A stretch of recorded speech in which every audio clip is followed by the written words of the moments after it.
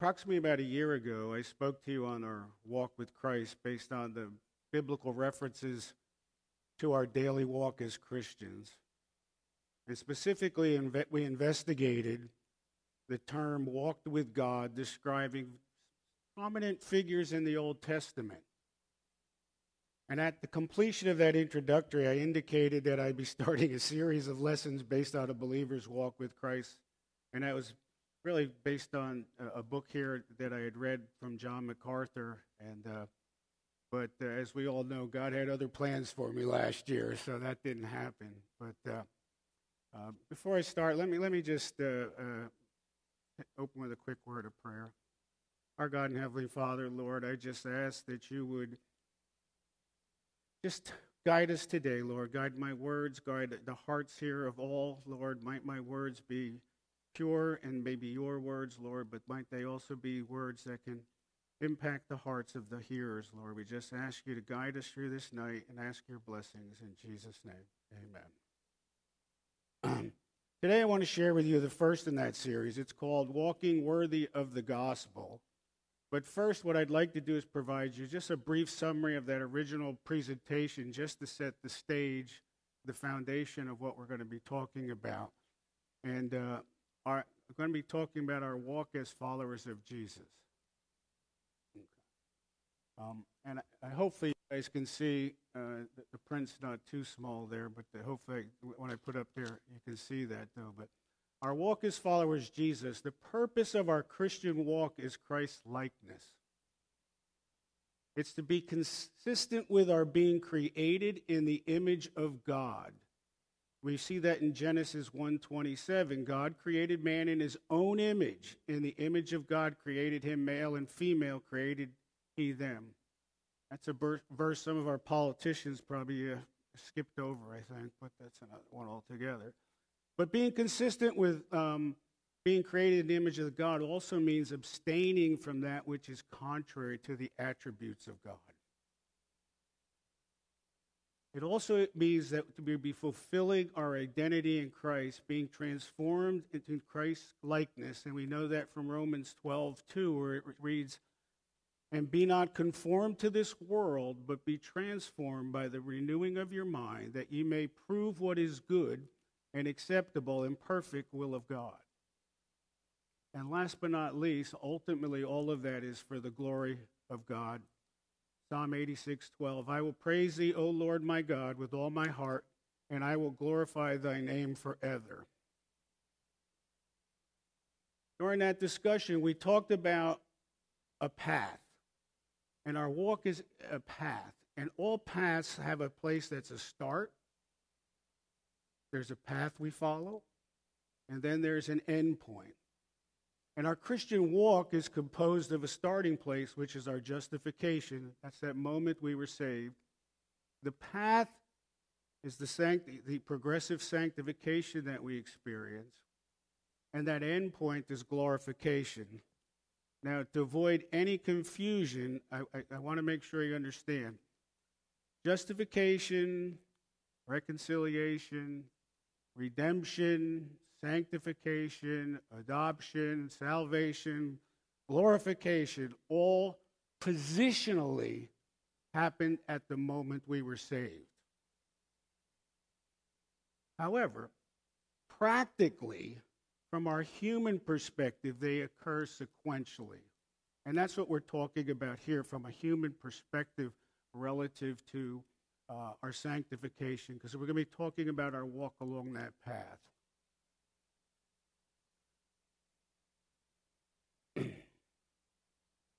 What's the power of our walk with the gospel? How is it that we're able to do that? And we're dependent upon the righteousness of Christ for our acceptance with God and upon the power of Christ for our ability to pursue our spiritual growth. And that's a quote from Jerry Bridges of the Navigators. So we would say, well, geez, what is that gospel that we're talking about? Right? You may remember we talked about this a couple months ago in the gospel, right? We talked about what is the gospel. And remember, there were 5 key things. There is a creator, God, to whom we're accountable. We've rebelled against that God by sinning and are deserving of eternal judgment in hell.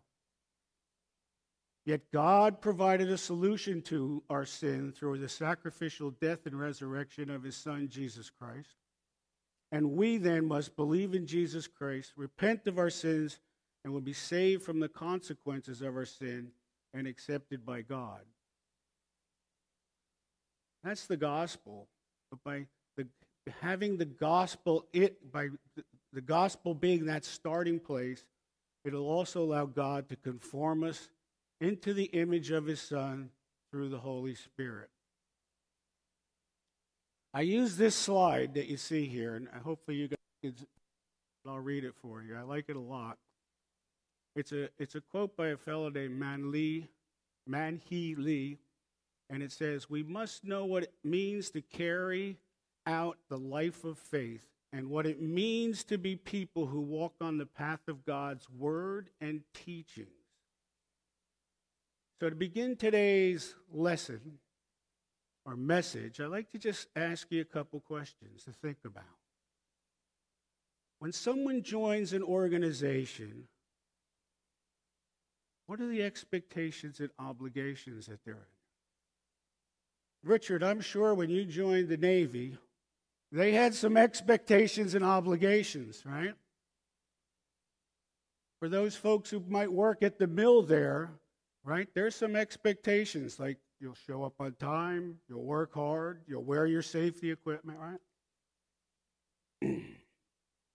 When we are part of a membership or join an organization, we are to live and act in accordance with the standards of that group. We're to accept its aims, what it's trying to accomplish, and its objectives. We all really want to belong. People want to belong. And when they're a part of a group, they don't want to get ostracized from the group by not conforming to those standards. We tend to toe the line. We can see some biblical examples of that in during the life of Jesus. We know the story about the parents of the blind man who feared being thrown out of the synagogue when the Pharisees asked them. Right? They were a part of that, the synagogue. They were able, as Jews, to worship. They knew Jesus had cured their son who couldn't see from birth, right? And yet when they were asked, they said, "We don't know." They didn't want to re-ostracize. They didn't want to. We also can see the one where that story I just told you is John 9. We can see in John 12 the religious leaders who it says actually believed that Jesus was the anointed one, yet didn't say anything because they were afraid that they would be thrown out of the synagogue. So let's think about something. As members, our membership as followers of Jesus, right? I want you to, in your mind, to think, what are the expectations and the obligations associated with that? And as you've got that picture in your mind, I want to ask you another one to think about. How would you describe the church in general? I'm not talking about New Life, the church in general, overall adherence to the expectations and the obligations of being a follower of Jesus. Let's look at some quotes from a prominent Christian leader, John MacArthur, and I took this from his book. But he said this: "Yet in the church today, such loyalties to standards and fear of ostracization do not operate with the same force. Too many Christians are glad to have the spiritual security, the blessings, and the promises of the gospel, but have little sense of responsibility in conforming to its standards and obeying its commands." Think about that. That's very true when we look around. Well, you might remember my earlier presentation on the gospel and my concern about the common evangelistic approaches of not including what we consider the bad news of the gospel, right? That we're sinners and we're condemned, right? I believe that this has given a false sense of security and an inaccurate perception of the life of a Christian. It's encouraged a somewhat self-centered approach to one's walk with God. A good example of that, and it, to be honest, drives me crazy when I hear this, when the people will say something, Jesus loves you just the way you are. That's true. But once you've been saved, he doesn't expect you to stay just as you are, right? I shared with you, and I won't name the name, but there's a church here that says, come however you want to identify. Locally here. Really? Let's look at another quote by MacArthur. When we received Christ as Savior, we became citizens of his kingdom and members of his family. Along with those blessings and privileges, we also received obligations. The Lord expects us to act like the new person or the new creation we've become in Jesus Christ. God expects conformity within the church, the body of Christ. It's not a forced legalistic conformity to external rules and regulations, but a willing inner conformity to the holiness, the love, and the will of our Heavenly Father who wants his children to honor him as their Father. Too often in churches we see the extremes of either legalism or license. But when we think of that, those need to be in balance in a true Christian's life. Adherence to behavioral rules without a true relationship with Christ is not salvation. A professed relationship with Christ without obedience to him isn't salvation either.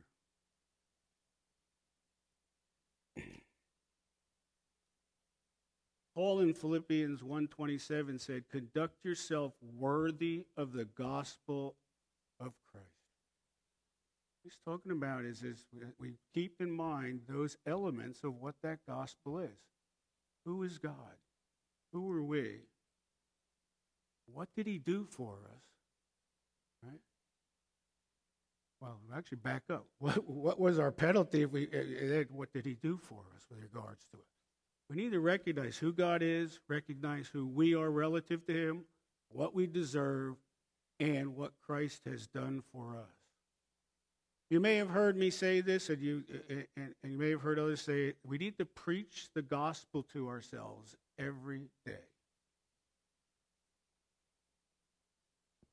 Knowing that, how shall we conduct ourselves to live our lives that glorify God? As believers, we need to continually keep the realization that we were called out by the gospel to follow Jesus. Let's dig a little deeper into those expectations and obligations. And I have to tell you, my dry mouth is coming back, so let me get a drink here.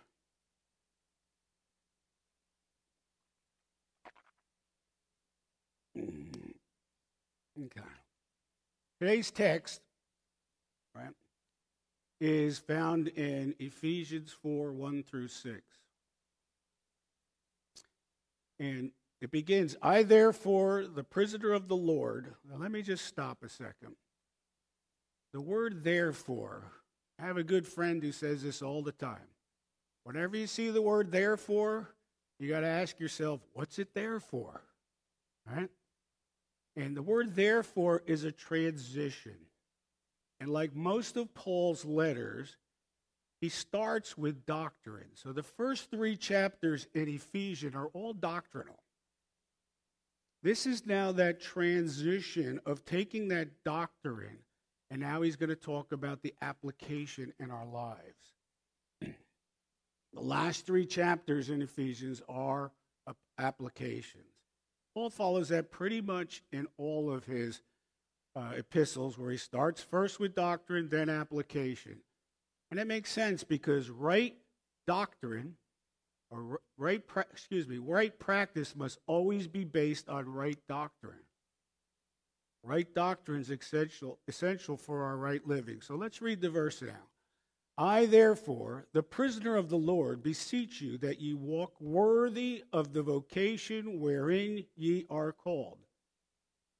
If you have a translation other than the King James, it's going to say that you walk worthy of the calling for which you were called. With all lowliness and meekness, and with long-suffering, forbearing one another, endeavoring to keep the unity of the Spirit in the bond of peace. There is but one body and one Spirit, even as ye are called in one hope of your calling, one Lord, one faith, one baptism, one God, and Father of all, who is above all and through all and in you all.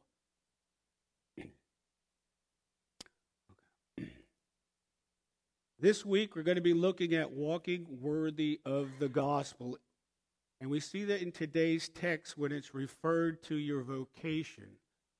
If you look at as I said, the word is calling.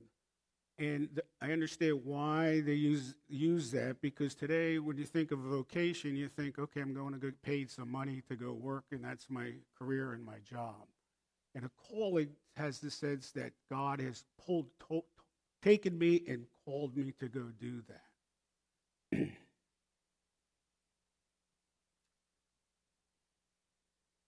When we say a calling, what we mean here is it means that we refer to that moment of our justification, our heeding to the call of the gospel message to become a follower of Jesus Christ. It means that we're gospel-minded, realizing what God has done for us and acting accordingly.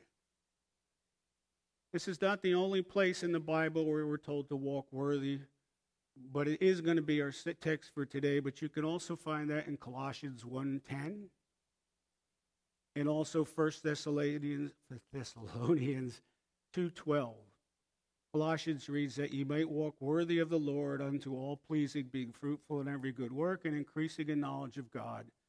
1 Thessalonians was that ye would walk worthy of God, who hath called you unto his kingdom and glory. So, our text today, we're going to look at it this way, walking worthy of the gospel. We're going to first look at the call to a worthy walk, and that's going to be found in verse 1. We're going to look at the characteristics of a worthy walk, and you can kind of think of this as those obligations and expectations. And then the cause of our worthy walk, and that's going to be in verses 4 through 6. And if I don't go too long, we'll cover that. But if I go too long, we may have to stop before that. But hopefully we can get it all in. These are going to be our three main areas. So, the call. One slide forward, thank you. Right. I, therefore, the prisoner of the Lord, beseech you that ye walk worthy of your vocation wherein you were called. Why do you think Paul used his current circumstances as a prisoner to begin this discussion on the believer's walk with God?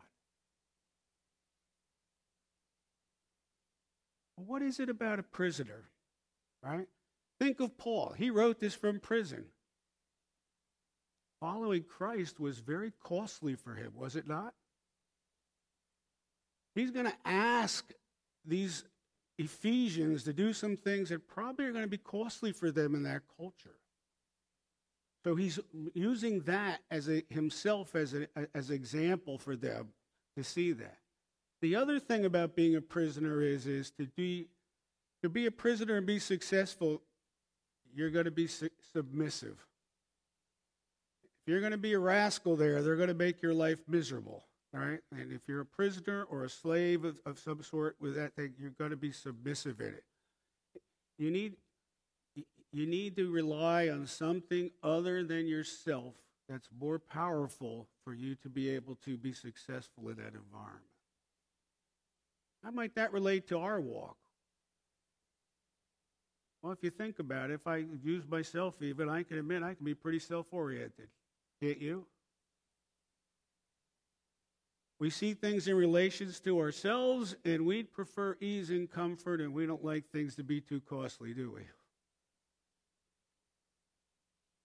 And yet, a person submissive to God, or a parishioner, if you would, tries to see everything through what pleases and honors God and his or her master, despite the cost. They're submissive. Now let's look at some interesting definitions of the words here. You guys know I like to do that. Okay? But let's look through the word beseech, right? And you'll see in some other translations it's implore or urge. And I understand why they do that, because I don't think too many of us go, hey, I beseech you, right? We say I would ask you or urge you to do something, so they've tried to make it that way. But the word behind that is a word called parakaleo, which means to call to one's side with the intention of helping or being helped. It's an other-oriented word. Right? It's not, I beseech you because it's good for me. It's, I beseech you because it's good for you. No? The word walk there in the Bible, it means your daily conduct as you related to one's vocation or reason for being. That's why the King James uses the word vocation there. The word worthy is really interesting because it's the word axios. And it means it's a description of a balancing scale. What it means, that word worthy means, is that whatever on this side of the scale has to equal that side of the scale. They can't be off. Okay? So he's saying to walk worthy. Think about that. What's that really, what's he trying to say with that needs to be in balance? And last but not least, the word vocation, in some of the other translations, you'll see the word calling. And the word called that you see at the end are actually the same root word. And it means one's called to salvation, the gospel, and it's associated with what has been called to go. Now, we might call that a vocation. In our culture, we tend to think of that more, a vocation is, well, I chose this. But this is more, it means that someone took you and said, this is what I need you are going to go do. Okay. I just said, just using those words, I mean, the word beseech sometimes, it makes me ask myself, since it's another oriented word, who should we be beseeching? Who should we be beseeching with the good news of the gospel? Those folks we need to pull alongside of us. Right? Let me show you a visual that I like a lot. Mark's ahead of you. Okay, it was the scale of worthiness, a walk of perfect harmony. If you look on the one side, our calling based on the gospel, right? It's talking about our relationship, our position, our obligations and expectations as children of God. That needs to be in balance. It can't be not to be out of balance with my walk. If you've noticed, you guys may not be able to read it, but under my calling it says vocation, and under my walk it says daily living. And my daily living is really, as a follower of Jesus, it's my submission, it's my willingness, it's my character, my attitudes, my decisions, my thoughts, my conduct, and my actions all should be consistent, equal with what the gospel has given me and made me. My calling or vocation as a believer is defined by the grace of the gospel message received. That's something that's firm, it's established. We read in 2 Timothy 1:9, who hath saved us and called us with a holy calling, not according to our works or what we want, but according to his own purpose and grace, which was given to us in Christ Jesus before the world began. Philippians 3 14 says, I press toward the mark for the prize of the high calling of God in Jesus Christ. My walk, then, is to be a reflection of God in my daily life. That has to be consistent and equal with what God's expecting of me.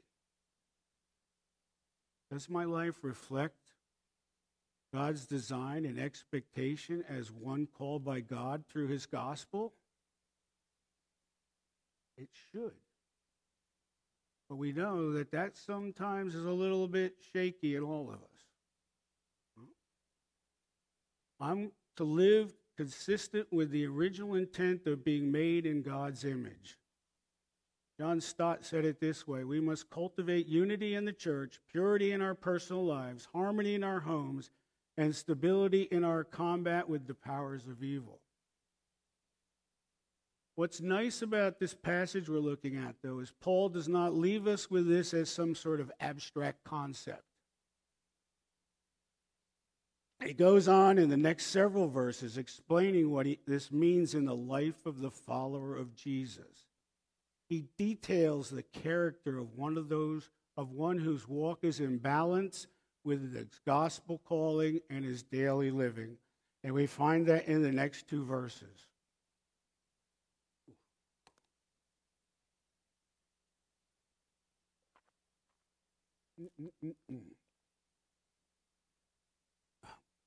Paul provides the characteristic of what is entailed by the vocation wherein ye are called. In these two verses, he shares the expectations and obligations of those who are believers, which in turn will lead to our fulfillment in our identity with Christ, and in turn glorifies God. So let me read that with you. With lowliness and meekness and long-suffering, forbearing one another in love, endeavoring to keep the unity of the Spirit in the bond of peace. Let's look at those characteristics. Lowliness. We're going to talk about that a little bit, but in a sense, I'll probably use these back and forth a little bit for humility. I think people in general understand the word humility a little better than lowliness, but we'll talk about that because I like the word lowliness, and I'll show you why. Meekness. Some of the others use gentleness. I don't like that at all. I think meekness is the proper one. The next one is long-suffering, and in some of those they will use the word patience, and I think for purposes I'll probably bounce between those because, quite frankly, long-suffering, we understand patience a little better than that in general. And then forbearing with one another in love, and some of the newer translations say bearing. I think forbearing is a much better word. And endeavoring to keep the unity. Some of the others will say eager to maintain, and explain a little bit why that. But what's most important, back on that slide I had, is that that's a progression. It's not like I'll take a little of this, I'll take a little of that. It's that you have to start with lowliness or humility. And how many times in the Bible do we read about humility? It's throughout the Bible about we need to be humble. If you're humble, then you can develop meekness. If you have meekness, you can develop long-suffering. If you have long-suffering, you can be forbearing. And if you can do that, then you have the ability to ensure unity amongst the brothers and sisters. So let's look at humility, which is lowliness. And the word for humility is tapinophrasuni.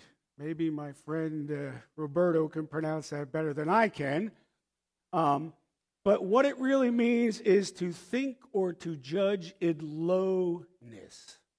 It's actually two words, and it's meaning lowness, person, or a being. So the word actually means lowness being. In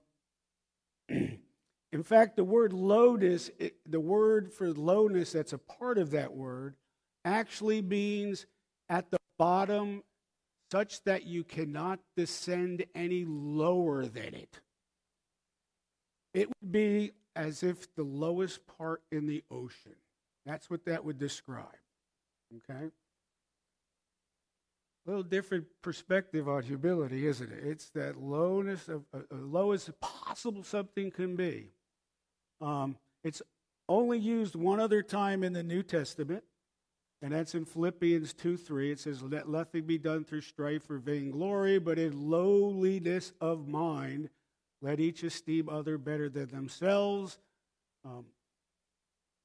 So it's not a word that is used, but it's interesting because John Wesley said neither the Greeks or the Romans had a word for humility. They literally, it was a foreign concept. They abhorred even the idea of it because they thought everybody should be as prideful as possible. The term was actually created and coined by Christians. They created it to describe their position in Christ and their self-perception and approach to life relative to being a Christian. It's interesting, but in some other pagan writers, they actually picked this word up.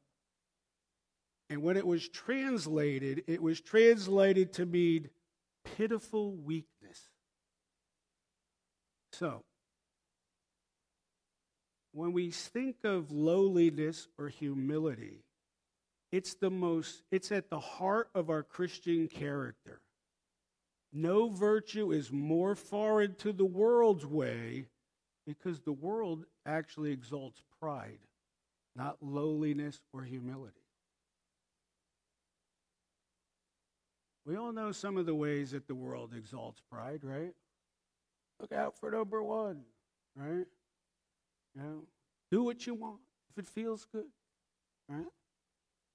Unfortunately, the church, not talking about New Life, unfortunately, the church often takes this worldly perspective and its patterns and it takes it on a lot of pride.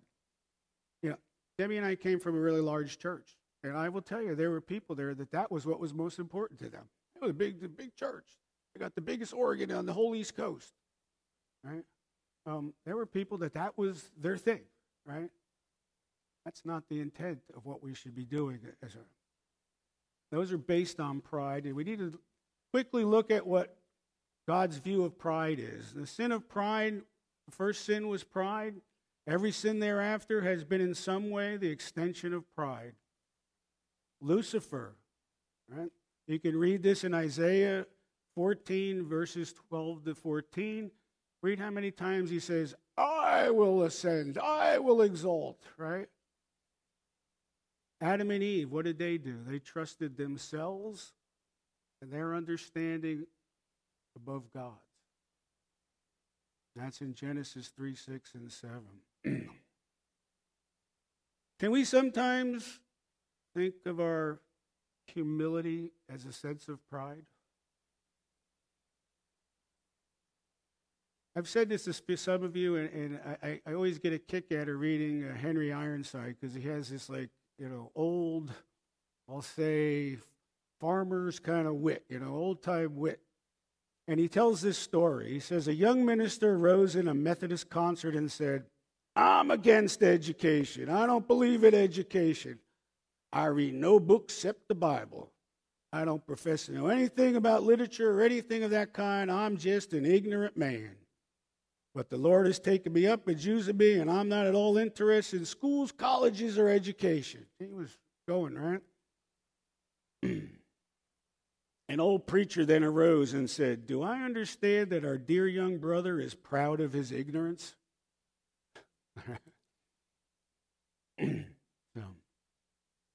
Okay.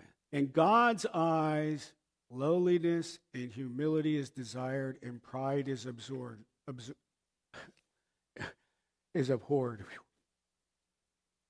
Let's take a look at just a couple quickly. Humility, superiority to relative to pride, you can find it in James 4:6, 1 Peter 3:5, Proverbs 11:2, and Psalms 138:6. God resists the proud, but giveth grace to the humble. Be clothed with humility, right? Right? God resists the proud. When pride comes shame with all the lowly. And with the lowly or humble is wisdom. Though the Lord is nigh, yet he hath respect unto the lowly, but the proud he knoweth afar off. Right? As believers, our only protection against pride and our only source of humility is a proper view of God. Pride is the sin of competing with God, and humility is the virtue of submitting to his supreme glory. That's a quote from John MacArthur again. And think about it. God's call is to humility or lowliness, and is a work that is only accomplished through lowliness and humility. Think of what we think about God's work. The cross. Was Christ humiliated? Our salvation, what did we need to be? We needed to be humble. And when we think about our service in Christ, we need to be humble. And whenever Christ is leading us, that's where we need to go. Humility is the foundation of our walk. And why is that? Humility allows us to see ourselves as we are, because it shows us who we are before holy God. Without the humble realization of who we are relative to God and the realization of what he has done for us, we can never please God. A person cannot become a Christian without humility, without recognizing himself as a sinner and worthy only of God's just condemnation. Matthew 18:3-4, and said, Verily I say unto you, except you be converted and become as what?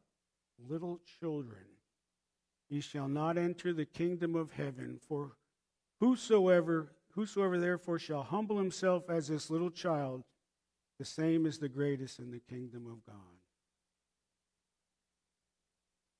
Every Christian virtue has its root in humility. Just as pride is behind every conflict we have with other people, humility is behind every harmonious human relationship, every spiritual success, and every joyous moment of fellowship with our Lord. Likewise, we can never develop or exhibit the characteristics of Christ-likeness without humility. Though we are made in the image of God, we often fail to reflect his glory without being grounded in humility. Humility is a foundational stone, or that first step that we take in our walk with God. How do we achieve humility? Well, it begins with a self-awareness. Bernard of Clairvaux said, humility begins with a proper self-awareness by which man becomes conscious of his own self-unworthiness. It revolves our Christ awareness, that the only standard by which righteousness can be judged is Jesus Christ. It involves our God awareness, his divine perfection, holiness, limitless power, his all-knowing, and his authority. I think it's captured so well in Isaiah 6, verses 3 and 5, and I'm sure you guys can't read that because I can't read the one back there.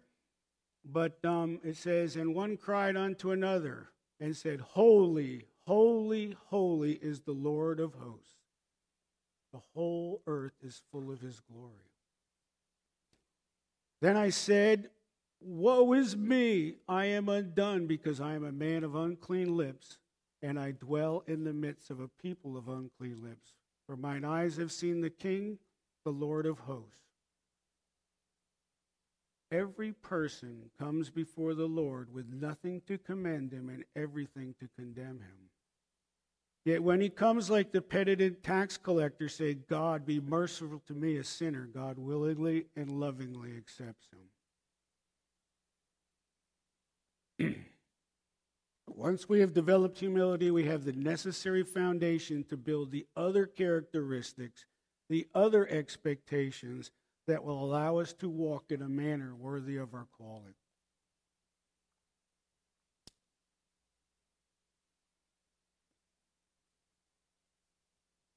It's already 8 o'clock. I'll try to speed it up a little bit. Meekness, found 8 times in the New Testament. The biblical meaning of meekness is different than the typical dictionary meaning that says timid or deficient of courage. The word there is the word called praotis. Hopefully I'm saying that correctly. It was used to describe the wild animals that were tamed. The picture is either of a horse with a bit or oxen that have the yoke on them. They're controlled, but they're very powerful. Okay? It refers to that which is mild-spirited and self-controlled.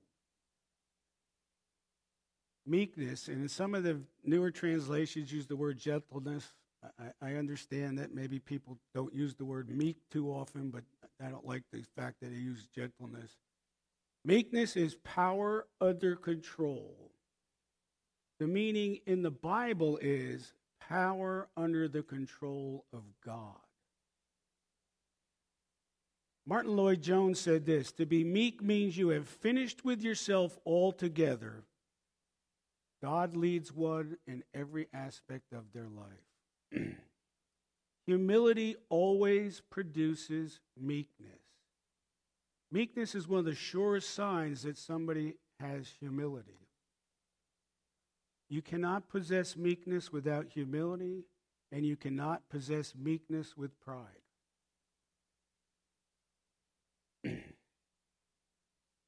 Would you describe yourself as meek? Let's look more closely at what those characteristics are.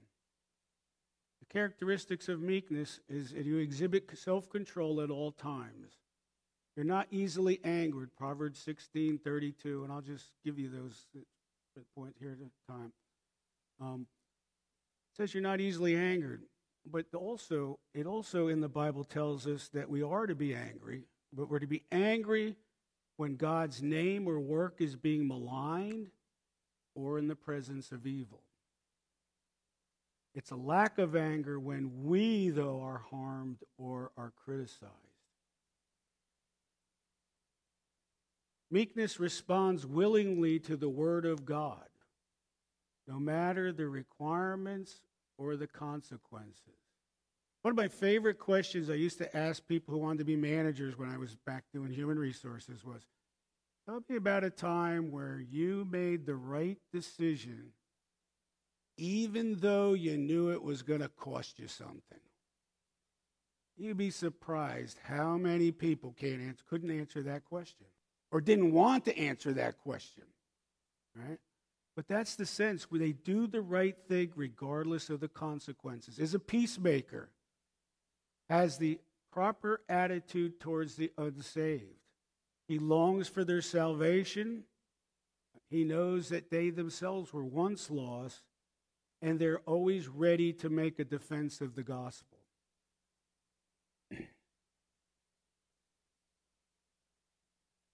Leads us to long suffering, which today, we would probably refer to that as patience. But I'm going to tell you why I like the word long suffering. And I think without looking at the original word, sometimes we lose some deep meaning with these. The word for long suffering is mekrothumia. You heard of the thermia in there.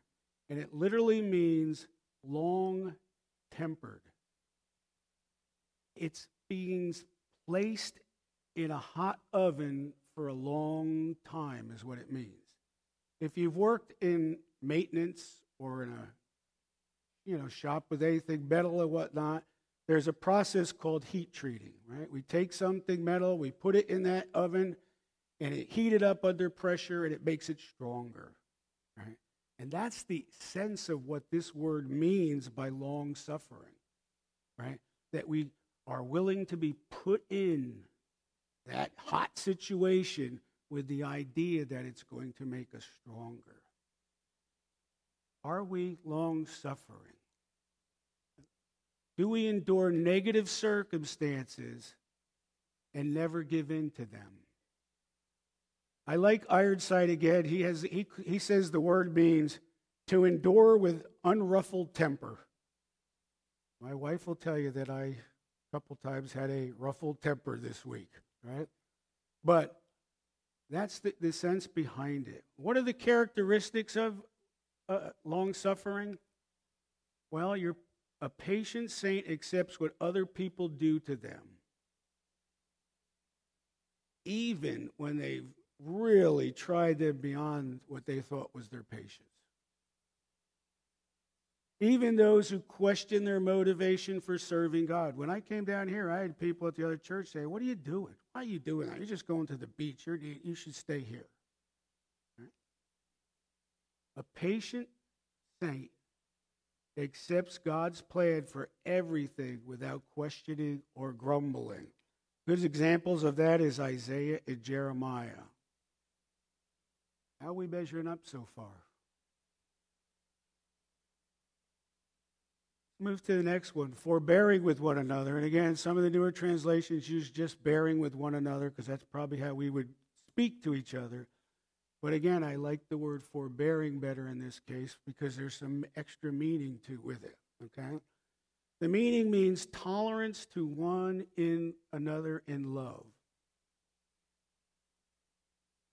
But there's something I think much better about the word forbearing versus the word that most people would say, well, you're bearing, right? You're bearing with one another in love. You're bearing with those folks. Forbearing has that 3 letters in the front, for.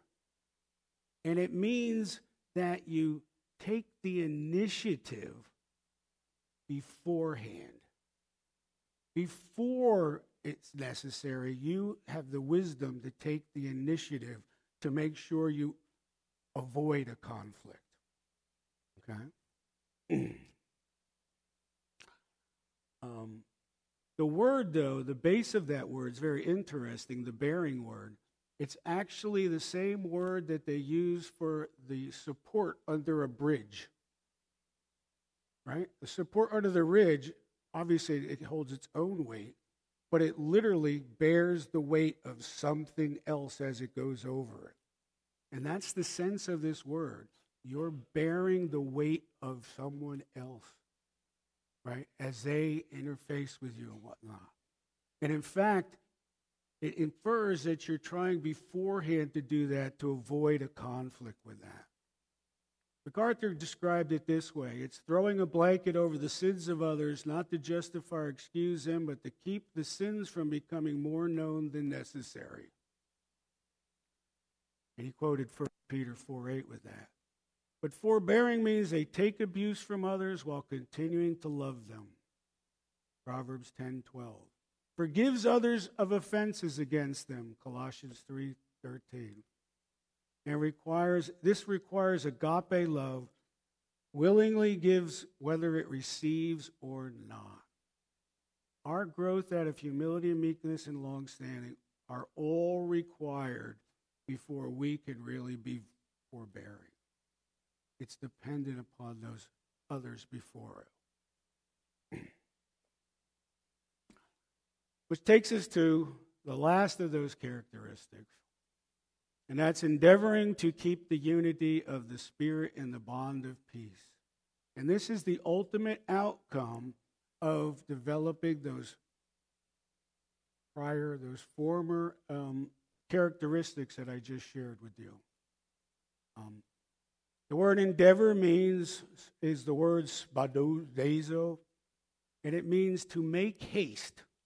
It infers zeal and diligence. It's an eagerness.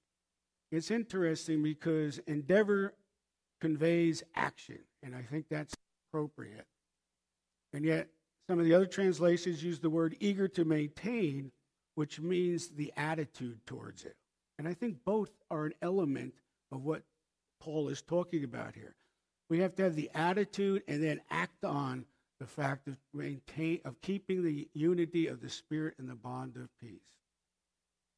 As long as self is at the center, As long as feelings, prestige, and rights are the chief concern of folks, there will never be unity. There will never be a bond of peace in the church.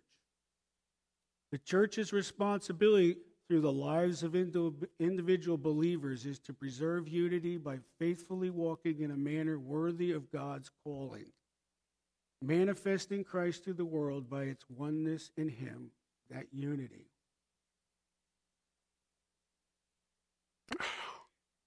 Okay. Unity of the Spirit is the inner and universal unity of the Spirit by which every true believer is bound to every other true believer. It doesn't come from outside. It's not a program. It's not something we work on, but it's something that's created in the true believer by the Holy Spirit. It's shown through the qualities, though, that we just talked about. Right? The lowliness, humility, meekness, long-suffering, right? Or patience and forbearing. The bond, and the interesting, the word bond is the guarantee that preserves unity, is the peace that the Holy Spirit provides for. So how are we measuring up? You give yourself a grade on those expectations of being in the family of God. How are we measuring up? I have to admit, it's very convicting to me. I'm going to go real quick because it's 8:15 right now on the last section here, which is sad because I could almost do a whole thing on this. But what's the cause, right, behind that? And there is one body, and there's some really interesting things, so I want to make sure I share these with you. There's one body and one Spirit, just as you were called to the one hope that belongs to your call, one Lord, one faith, one baptism, one God, and Father of all, who is over all and through all and in all. Water.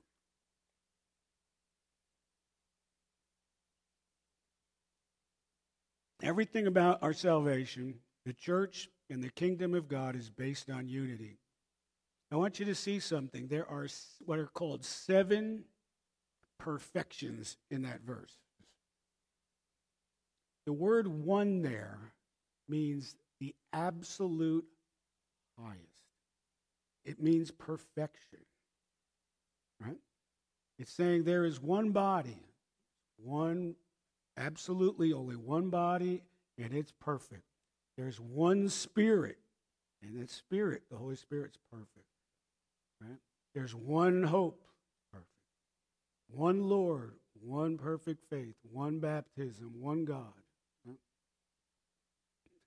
Also very interesting in this verse, it's also a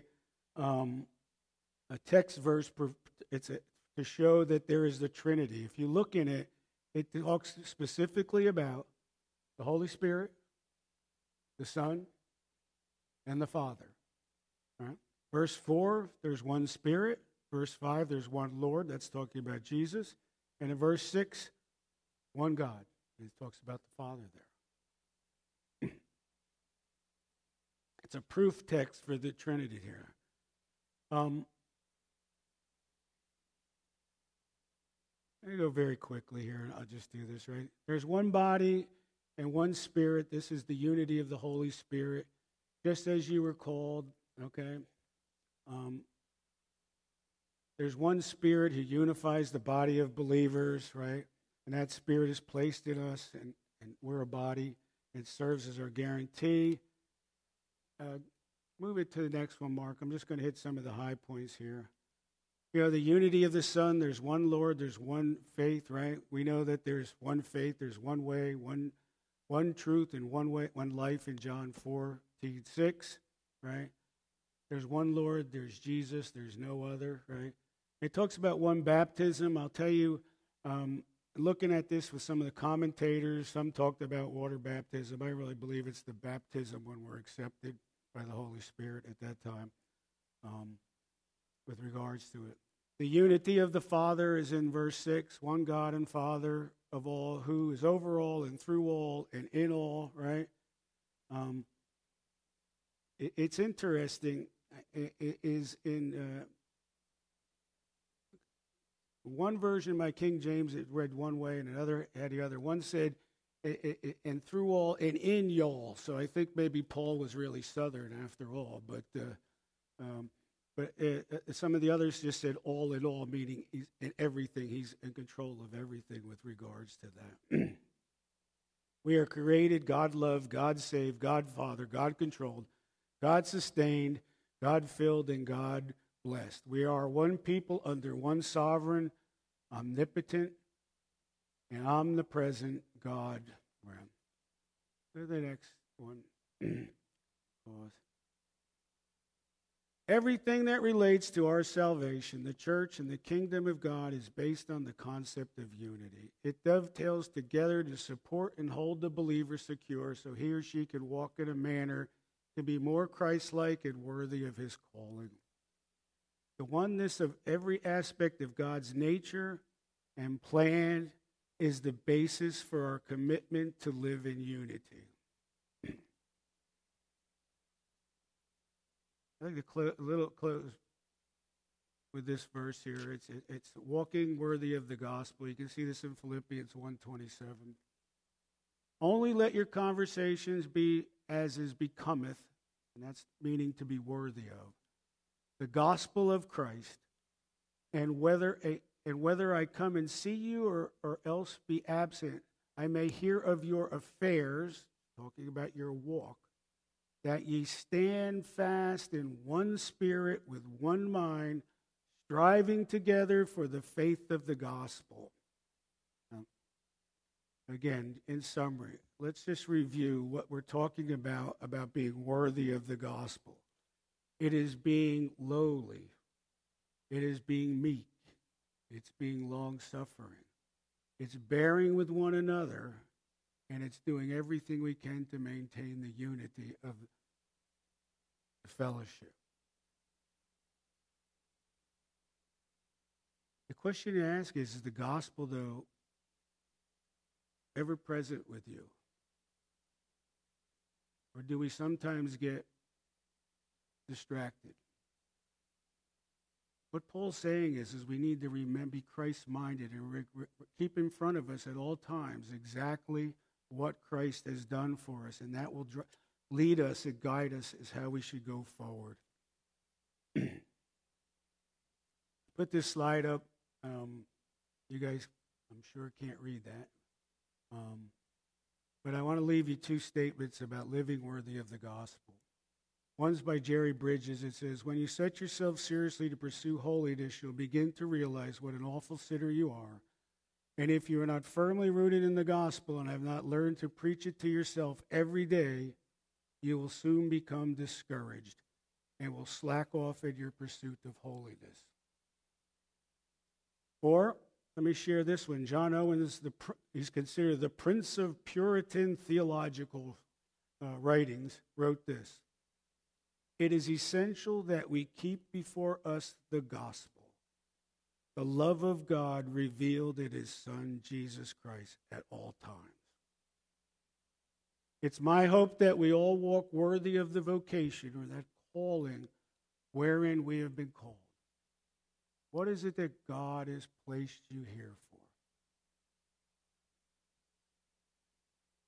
What is it that you are adhering to as far as the expectations in your walk with Christ?